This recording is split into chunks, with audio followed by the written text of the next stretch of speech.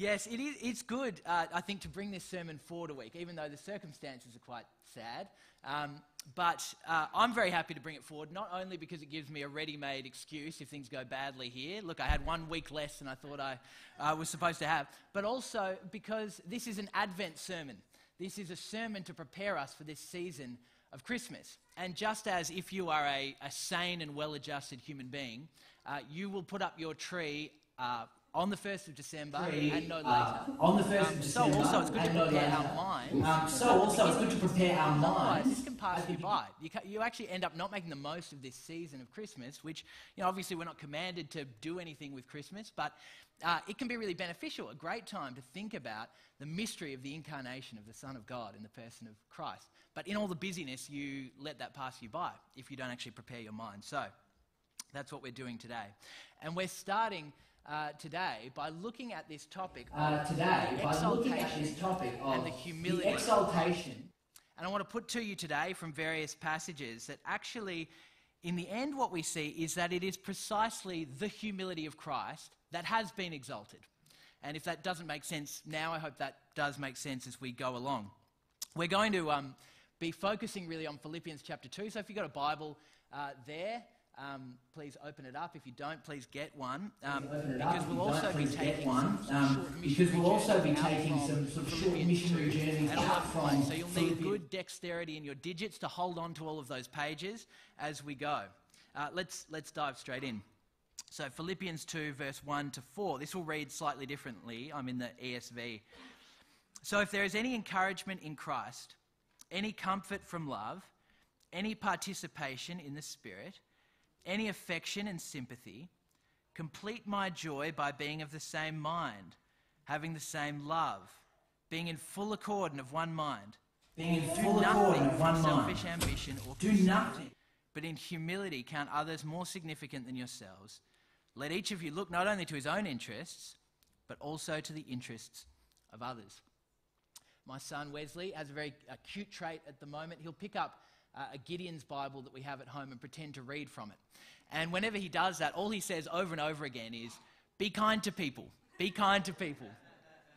And I'm not entirely sure where he's picked up such a moralistic version of Christianity so early on, but it is reflective, isn't it, of how a lot of people see the Christian faith. And at this time of year, if any lip service is paid to the Christian origins of Christmas at all, people will say, yeah, it's all basically, at the end of the day, it's about being kind to people, right? That's pretty much the gist. And there is a lot kindness has never been out of favour in our culture, People have bumper stickers, embrace kindness, just be kind. And even though we want to say to people, of course, Christianity is about a lot more than being kind, even if you just take that command, be kind to people, it's actually not an easy thing to do at all, is it? It's simple. It's not easy. It's actually very complex. It's not complex, it's simple. But it's actually very difficult to do. It's very, very hard. And we can, I think, sometimes pass over verses like this, these first 4 verses in Philippians 2, almost as if it just says, be kind to people. And you go, okay, yeah, that's easy, and I'll now move on with the other stuff. But when you examine them closely, you recognize just how hard this passage is to live out. How hard it is for us in a church like this to be of one mind.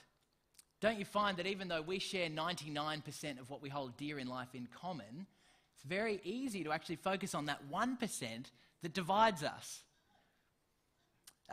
It's not easy to actually do nothing, as Paul says, from selfish ambition or conceit. Imagine that. You lay aside that desire in you for self-promotion. You lay that entirely aside, and your whole motivation doesn't stem from that at all in all that you do. And most difficult of all, perhaps, to consider others more significant than yourself.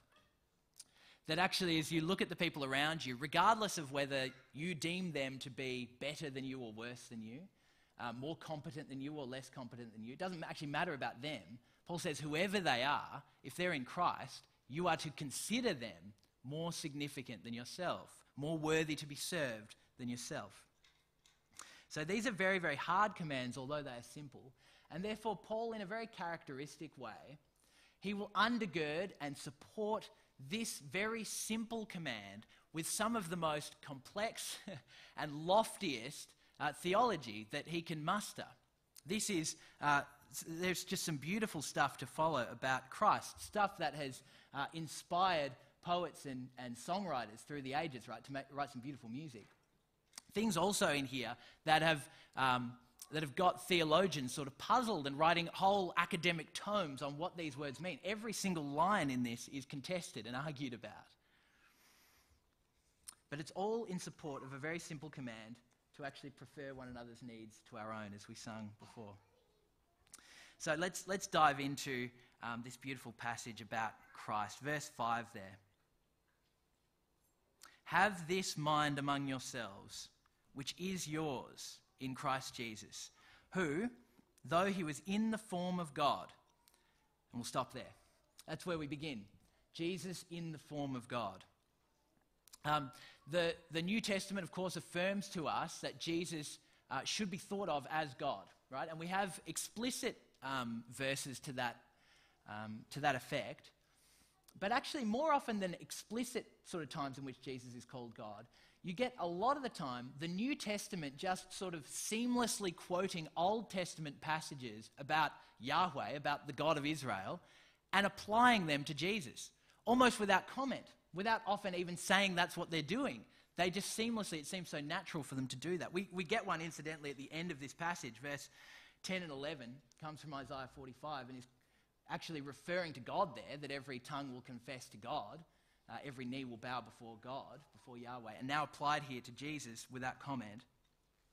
And it's one of these sorts of passages that actually helps us to understand what Paul means here when he says that Jesus existed in the form of God.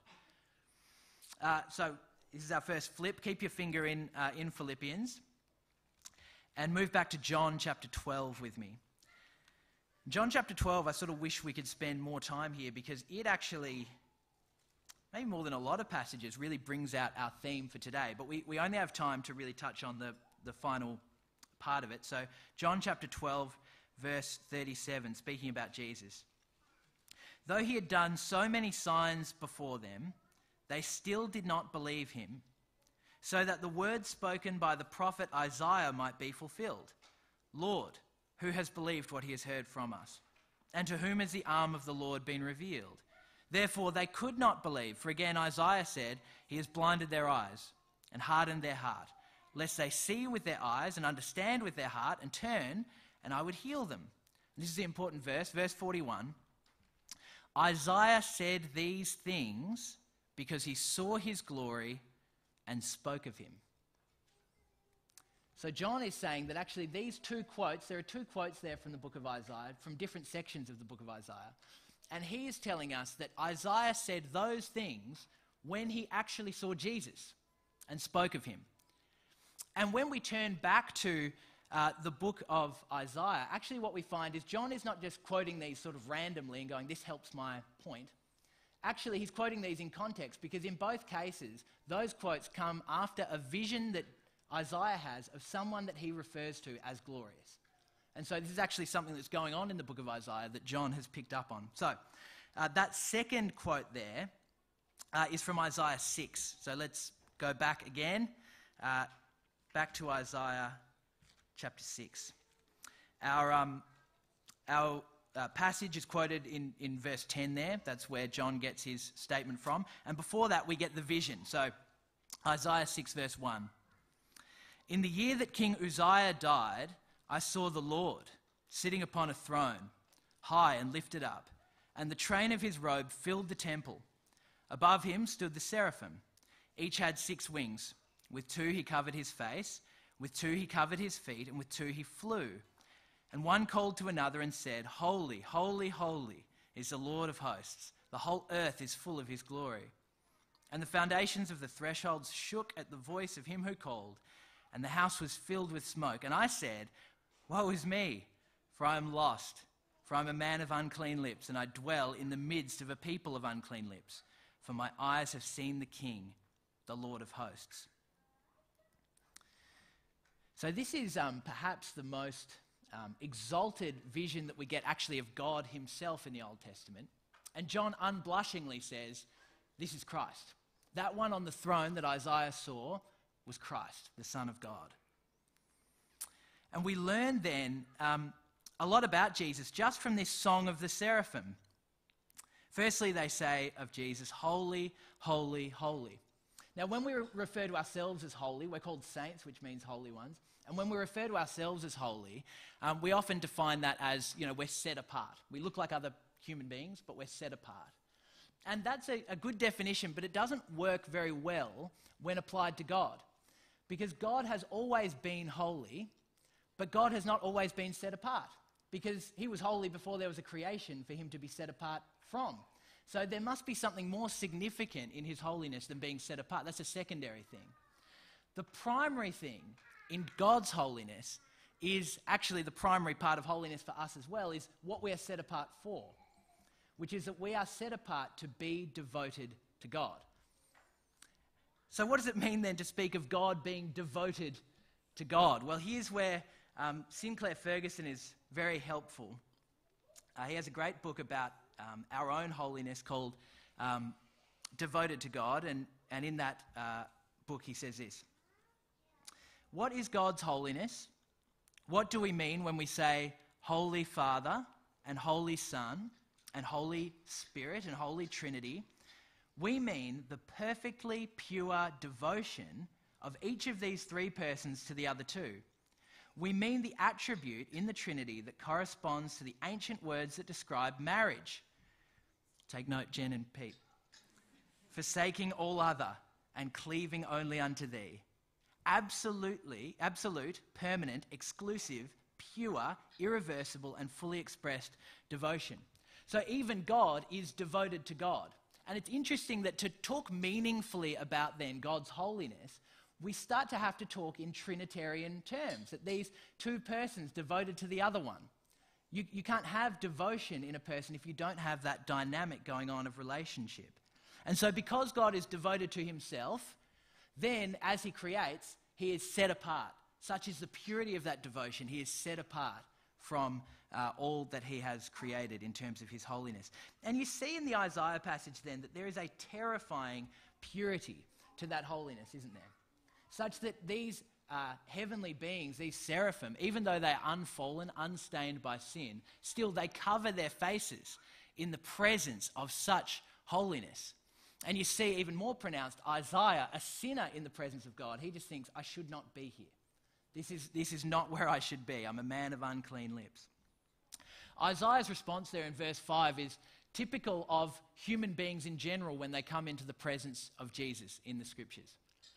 We've got to remember that even though we are tempted to think of Jesus only in earthly terms, as we imagine him, we think about him with his disciples walking along dusty roads and teaching and so on. But we've got to remember that it was actually only 33 years in the span of Jesus' whole existence that you could simply sidle up to him and have a conversation, right? That was 33 years. The rest of the time, if you came into his presence, you responded as Isaiah did. And so John, the apostle at the Last Supper, he is able to rest his head on Jesus' chest and ask him intimately a question. And then just a few years later, he sees Jesus again at the start of Revelation, now the glorified Jesus, now the real Jesus, and he falls down dead. He can't even speak. He can't even get up. This is what it is to come into the presence of the glorious Jesus. So he is holy, holy, holy. And then secondly, the seraphim say, verse 3, the whole earth is full of his glory. Here's how John Piper defines glory. I thought this was interesting. God's glory is the manifest beauty of his holiness. It is the going public of his holiness. It is the way he puts his holiness on display for people to apprehend. I think that's an amazing insight because that's exactly what we see in this passage, isn't it? They can't look upon the holiness of God. And yet they say you actually can't not look upon the glory of God because the whole earth is full of it. We've got to recognize, even though we've inherited a certain way of thinking about our universe, we don't live in a mindless and mechanical universe, do we? We don't live in a universe just running on certain natural laws. We actually live in a universe personally created by Jesus Christ, personally upheld by Jesus Christ, personally stamped with Jesus' own image all over the place. And therefore, at every second, according to what the seraphim say here, at every second, our senses are perceiving some aspect of the glory of Christ. When you, gaze at the stars, when you smell some freshly ground coffee, when you listen to a beautiful melody, when you feel a gentle breeze, when you eat a steak. All of these actually speak to you of the glory of Jesus. What you are seeing, what you are smelling, what you are hearing is the glory of Jesus, because this whole earth is full of it. You can't not see it if you have eyes to see. So, that's Isaiah's first vision of glory. Come back to John 12 if you've still got your finger in it, which I haven't. John chapter 12. And we sort of understand, don't we, that vision of glory. Okay, there you get the brightness of the light. That I can't look upon this God. He's so high and lifted up, so lofty. We understand that. But the first passage that John quotes from Isaiah is not from Isaiah 6. It's not from anything like Isaiah 6. It's from Isaiah 53. And in Isaiah 53, again, Isaiah sees a vision of someone glorious. In fact, he uses the exact same words that he used to describe God in that passage. He starts, behold, this is Isaiah 52, verse 13. Behold, my servant shall act wisely. He shall be high and lifted up, and he shall be exalted.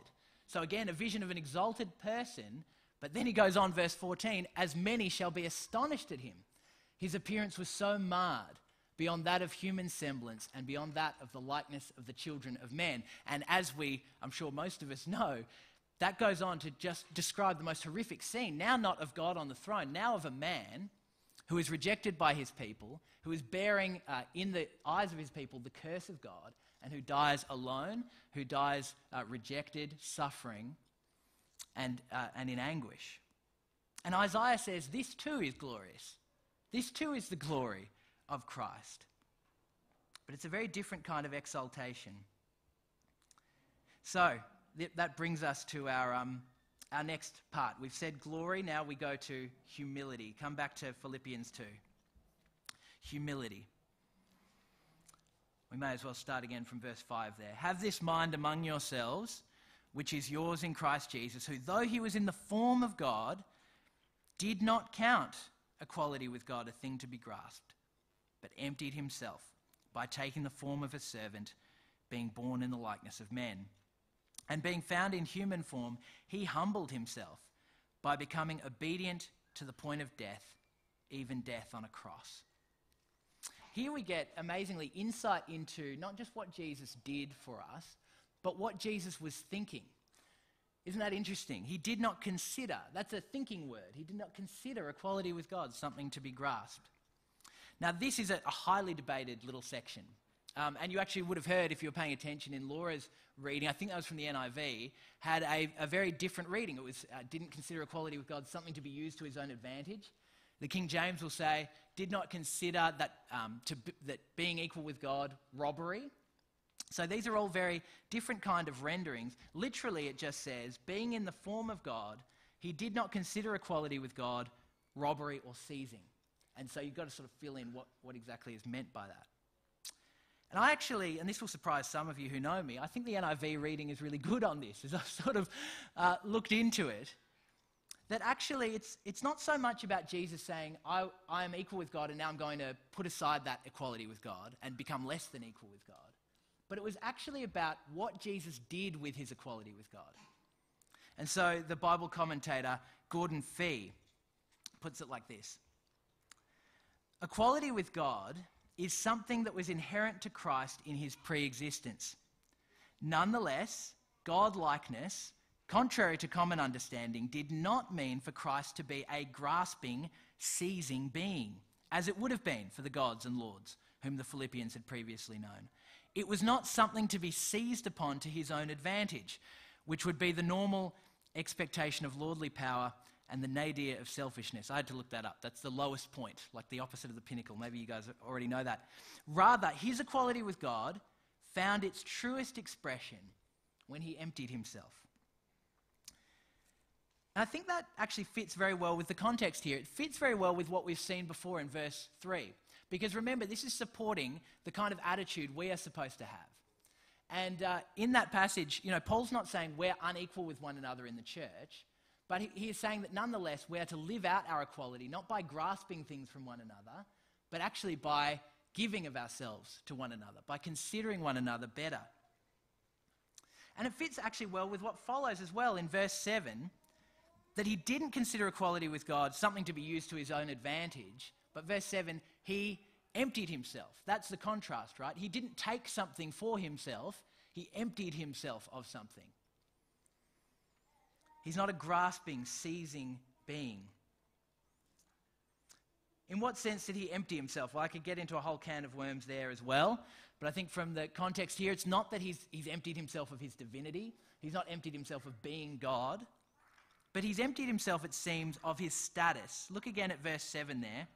He emptied himself by taking the form of a servant, being born in the likeness of men. And what we see then in this passage is remarkably how Jesus descends every single rung of human status that could possibly be imagined. Firstly, he goes from being God to being human. This glorious God to being a human being, looking just like the rest of us. I don't know if you're the same as me, but I find it very hard to keep a secret that makes me look good. Have you found that? If you've done something that makes you look good, or you know something, or there's something in you, it's very hard if that topic is coming up in conversation to just sort of hold that back. But Jesus, he had that glory that we saw, glory that made Isaiah cower in his presence. And yet he kept it veiled. He kept it covered. For the entire 33 years of his life, he was very content for simply his Father to know who he was, for him to know who he was, and then at various different points, very carefully, for his disciples to know that. But he was content, wasn't he, to be born in fairly insignificant circumstances, to be questioned by the Pharisees, to be doubted by his disciples, to be denied by Peter, to be betrayed by Judas, and all without ever sort of turning the cards around and saying, "Do you not know who I am?" You see, humility for Jesus, this humility that we speak of, it wasn't a one-time decision, I'm going to come to earth and be a human being. It was an everyday restraining, every conversation restraining of his glory. Such was his humility. But he didn't just become a human, you see here. He became a slave, verse 7, by taking the form of a servant or slave, being born in the likeness of man. You see, again, Jesus could have chosen, even in becoming a human, he could have chosen lots of different roles, couldn't he? He could have chosen to be an exalted human, a king, a lord, something like this, and still it would be a step down. But Jesus actually chose to describe himself with a term that meant he had no rights and no reputation. He identified with the slaves of the day. And that's a beautiful thing. That's a wonderful truth about the incarnation as we think about this theme in Christmas. That wherever you find yourself on the social ladder, wherever you find yourself in terms of your significance or lack thereof, Jesus identifies with you in that place. So that if you have power, okay, Jesus knows what it is to wield power justly. But if you have no power and no significance, and you feel like no one cares and you're responsible for nothing, well, Jesus knows about that too. He became the slave. He became the servant of all. And even then as a human, verse 8, he humbled himself. Verse 8, being found in human form, he humbled himself by becoming obedient to the point of death. Isn't it interesting that Jesus' humility was manifested in his obedience? Obedience is a hard word for us to hear, I think, often, especially when we're talking about being equal with someone else. To obey someone that you perceive yourself to be equal with, it seems like something that just shouldn't happen, that you shouldn't have to do. And yet, Jesus, being equal with God, we see that on every page of the Gospels, it is marked by his obedience, isn't it? I do only what the Father tells me to do. That's all I do. He just tells me to do it, and I do it fully, and I do it exactly. And that obedience actually then reaches its climax in Gethsemane. We sung the words before, where as he's weeping and as he's sweating like drops of blood, he says, "Not my will, but yours be done." That's the ultimate act of obedience, right? Obedience to the point of the shedding of his blood. And in death then, he's emptied completely. We're now down at this bottom rung, right? Now he's dead. Now he's completely empty. But actually, it's only the second last rung on the ladder down, because Paul says, remarkably, even death on a cross. It's almost like he can't believe it. That even in death, Jesus surrendered his right to dignity. Even in death, he didn't just die a normal death. He died as a criminal. He died with, just about everyone in the world thinking he was dying under the just curse of God. And there then we get the ultimate contrast, right, between the beginning of this passage and the end. Jesus, who existed in the form of God. Jesus, who was surrounded by seraphim, crying out, holy, holy, holy. The whole earth is full of his glory. Now hung up as a man, naked on the cross. Now spat upon and mocked by the soldiers around him. This was the length of his humility. But we don't end there. We get to exaltation. Verse 9. Therefore God has highly exalted him and bestowed on him the name that is above every name, so that at the name of Jesus every knee should bow, in heaven and on earth and under the earth, and every tongue confess that Jesus Christ is Lord, to the glory of God the Father. Sometimes this passage is sort of described in pictorial terms as like Jesus descending down one sort of mountain, down into the valley, and then he sort of ascends back up the other side, and there's this sort of symmetry to it. But it's not actually that symmetrical when you read it. Actually, the first 8 verses describe Jesus from the point of view of Jesus, right? What he was thinking, what he was feeling, what he thought. And you do get this really rugged descent. None of this was easy. All of this was arduous, this descent down this cliff face to the bottom. But then in the valley, the point of view actually switches to the Father. Now we're not talking about Jesus' actions anymore. Now we're talking about what God does. And it's almost as if God brings a helicopter down and lifts him back up to the top. That's what we see. What that tells us is, again, that there's this mutual self-giving in God, in the Trinity.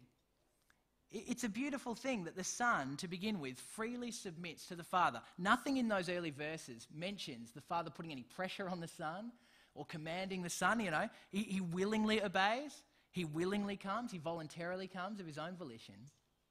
But after he is voluntarily submitted to the Father, then the Father voluntarily and freely honours the Son. Isn't that a beautiful picture of self-giving?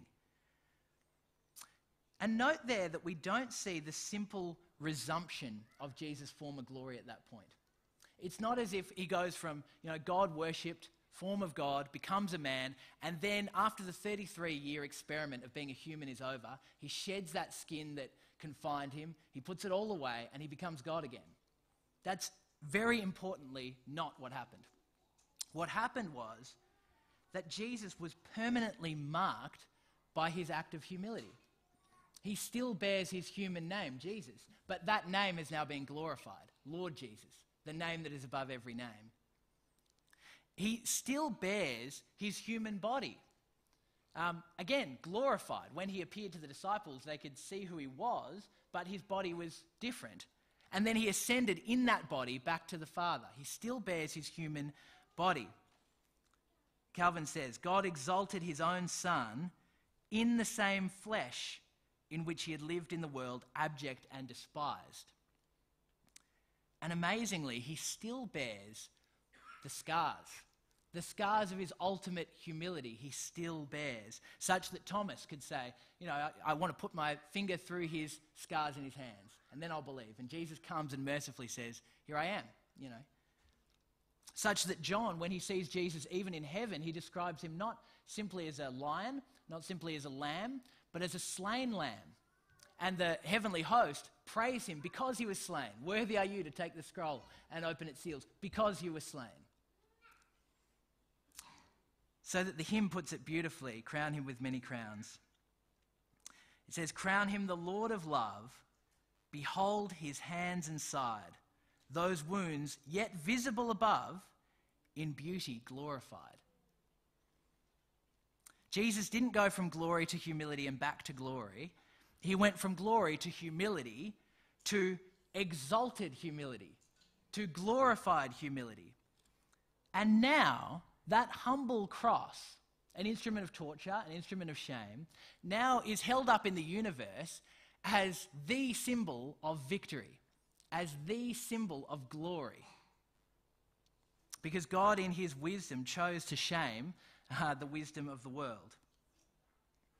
And now the principle is fixed forever in the universe, the principle that Jesus actually taught, that the greatest of all, the most glorious of all, is the servant of all. That the one who humbles himself will be exalted. So, what are our marching orders this Christmas? Firstly, Jesus' glorious humility deserves to be loved. All that he suffered, all that we spoke of, he suffered for ill-deserving, for even hell-deserving sinners. We in this room, not one of us deserved what he brought. In fact, we deserved the exact opposite. But he suffered it for us willingly, nonetheless. And so this Christmas, meditate upon these truths, rejoice in these truths. And secondly, Jesus' glorious humility deserves not just to be loved, but to be lived. And that's the context of this passage, isn't it? That Paul tells us to have this mind among ourselves, the mind of Jesus among ourselves in all of our relationships. In the church here, we're to have one mind, Jesus' mind.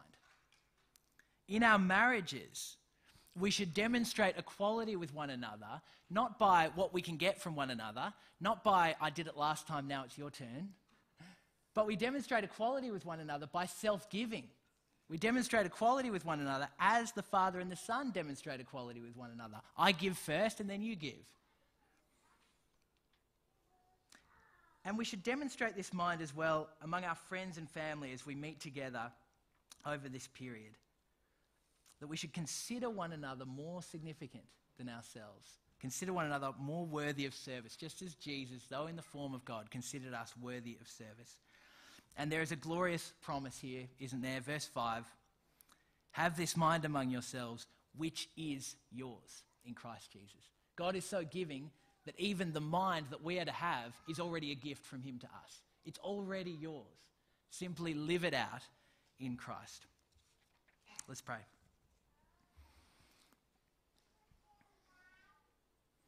Lord Jesus, we thank you for the assurance that you are here in our midst. And we praise you, Lord Jesus, for your humility. We praise you, Lord, that you didn't leave anything behind. You saw what we needed. You came down from heaven. You humbled yourself to become a human being. And even as a human being, you humbled yourself by becoming obedient to the point of death, and even death on a cross. We praise you, Lord Jesus, that now you are exalted, and exalted in your humility, that you have given us now this lesson to learn, that we are to humble ourselves so that we will be exalted, not to exalt ourselves lest we be humbled. And so, Lord, I pray, firstly, that you would help us, Lord Jesus, just as you called Paul to preach the unsearchable riches of Christ and to bring to light for everyone what is the plan of the mystery hidden for ages and generations in God. Pray, Lord Jesus, that you would help us to search out the unsearchable riches of yourself. That this Christmas, that would be our meditation, and those would be the words on our lips. And we pray as well, Lord, for lives that reflect yours. This is a beautiful thing. We can sit back and we can hear of it and we can love it, Lord. But it is so difficult to emulate it. And so, Lord, we pray that by your Spirit within us, having given us this mind among ourselves, we pray that we'd have one mind, your mind, and that we'd consider one another as more significant than ourselves, that we would humble ourselves and be exalted. We pray this in Jesus' name. Amen.